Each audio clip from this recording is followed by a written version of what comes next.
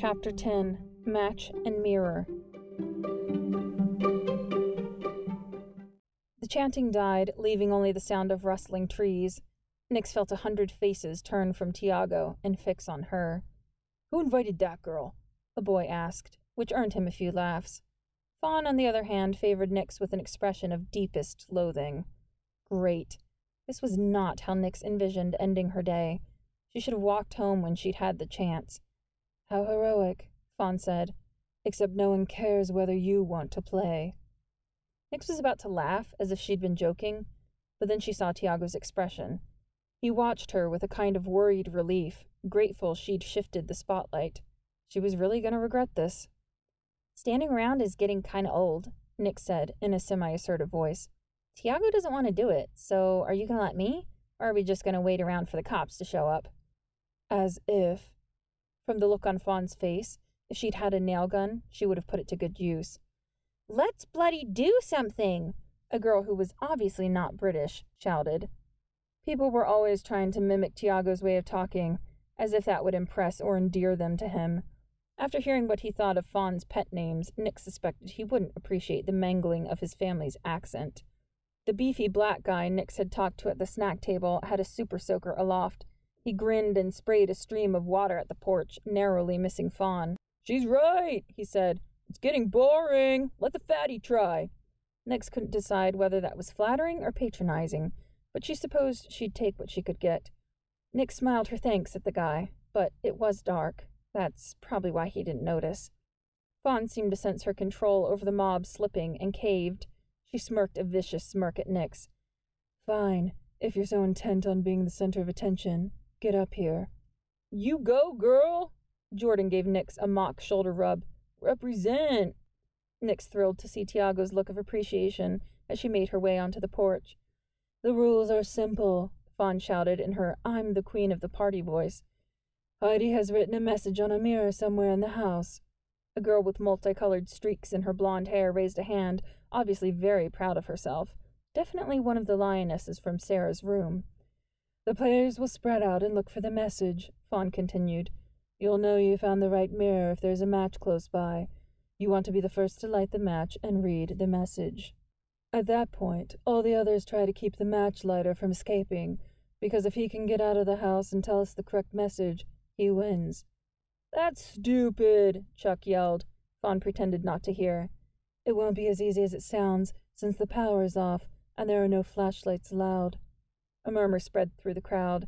Nix shuddered. She wasn't exactly scared of the dark, but didn't really like the idea of trying to tackle people in it. She'd probably end up running into a wall and knocking herself out.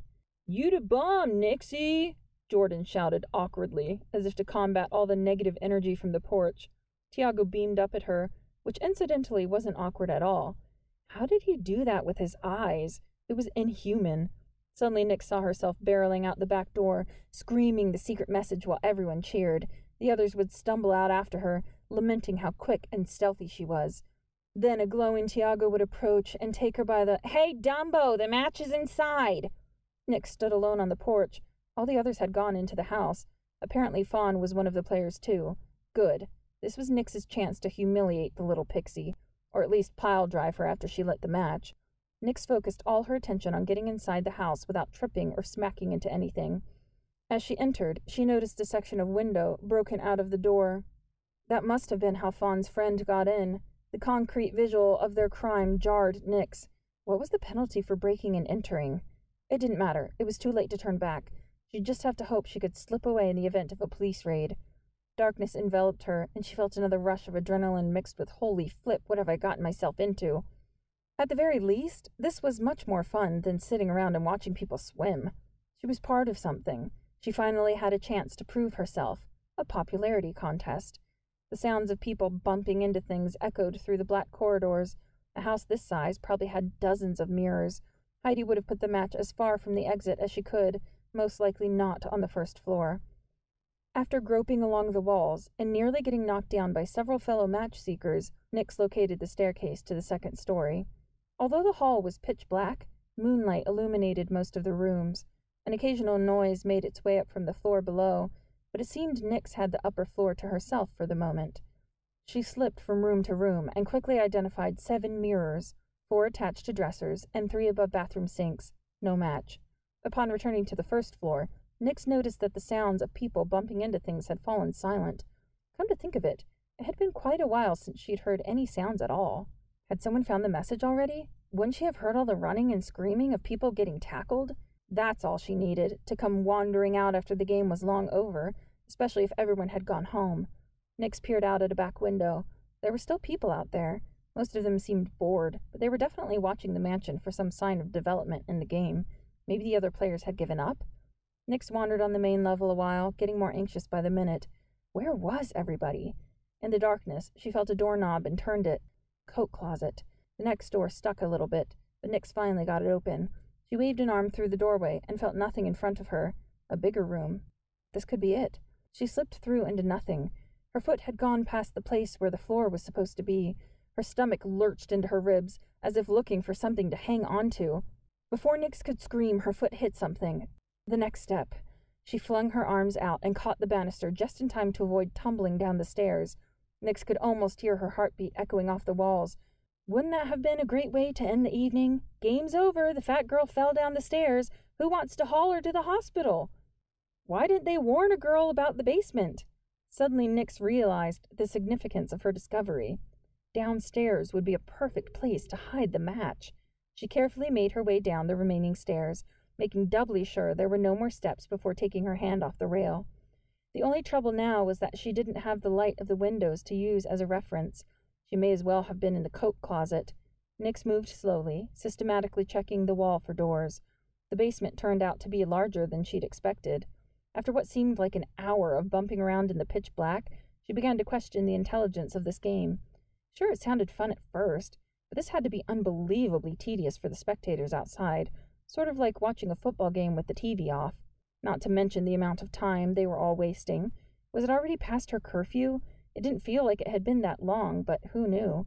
Cut off from your senses, your mind started going loopy and playing tricks on you, like the sound of a doorknob slowly turning. Surely that was just the house creaking in the wind or something. What would happen if she didn't show up when her mother expected? Nix could see exactly how it would play out. Mrs. Whack would call Dibble and learn she'd been fired and had lied about going into work. At that point, Nix would become an endangered species. The sooner she got home, the greater her chances of survival, but she couldn't walk out of the mansion without someone finding the message. Maybe she could guess it? It was probably Heidi is the best or something equally narcissistic. Nix heard the noise again, a doorknob rattle. She stopped dead and strained her ears. Then a creak, barely perceptible over her quick, shallow breaths. Was someone else down here? Why were they being so quiet? "Hello?" Nix said into the blackness. No answer. She suspected as much. If they'd already gone to this much trouble not to be discovered, they certainly weren't going to pop out and say, "You caught me, you clever thing, you!" Or perhaps she really was alone. Maybe the sound she'd heard was a mouse, flying or otherwise. Nix rubbed her fingers on her clammy palms and took another couple steps. Even over the sound of her sneakers shuffling on the tile, she heard the next sound. A single footstep, as if someone had decided to move, then discovered how loud his feet were. Although the whole situation was downright creepy, the fact that Nix wasn't the only one still wandering around the house actually made her feel better. The other person was probably just as unnerved as she was. Most likely Nix had surprised someone in their search of the basement, and they hadn't dared move for fear of being tackled. Only one way to take control of the situation. Nix strode toward the footstep and reached into the darkness. She waited for a scream or the sound of someone scurrying away, but nothing came. Instead, she smacked her wrist on a doorknob. Pain shot up her arm. With a slight creak, the door swung open wider. Was Loud Footstep Guy waiting for her inside the room? Her body literally felt cold. She wasn't one to scare easily, but this whole situation was getting strange. No turning back, though. Her curiosity had a firm grip on her will and was twisting it into unnatural shapes. Why did her need to know trump her need to live? There had to be something wrong with her. Chronic reckless curiosity disorder or something. Nix held her breath and slipped through the doorway. Inside, the room felt warm and smelled kind of dank. She felt along a wall. Light switch. Useless, of course. Some sort of hooks? Towel hooks? Yes, she felt the sink. It was a bathroom. She reached up blindly and felt a cool, hard surface. She slid her fingers down the mirror and felt something smear. Yes! She'd found it. The message must have been written in lipstick.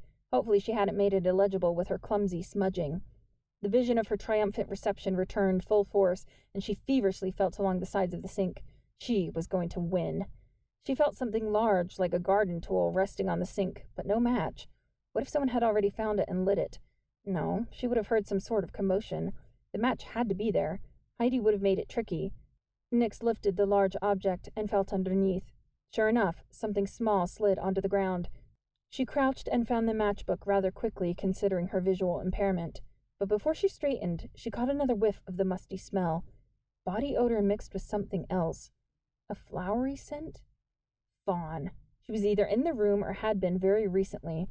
Of course. Vaughn had found the book of matches, but instead of lighting one herself and getting clobbered, decided to wait and clobber someone else. Ha! She didn't count on the girl built like a rugby player finding it. As if that scrawny little pageant queen could clobber anything anyway. Nix opened the matchbook. Her sweaty fingers felt a single flimsy match. She was seconds away from knowing the message, and nobody was going to keep her from getting outside. The first strike on the matchbook yielded a spark and a funny smell, but on the second, the match flared. The little glow on the tip seemed like a 100-watt bulb after so much wandering in the dark. Nix held the match sideways to keep it from going out. Would Fawn tackle her before she'd had a chance to read the message? She brought the flame close to the mirror and leaned forward. Her own face appeared in the glass, dirty and shiny with sweat. The message was crudely done. It didn't look like Heidi could have spent more than a couple seconds on it.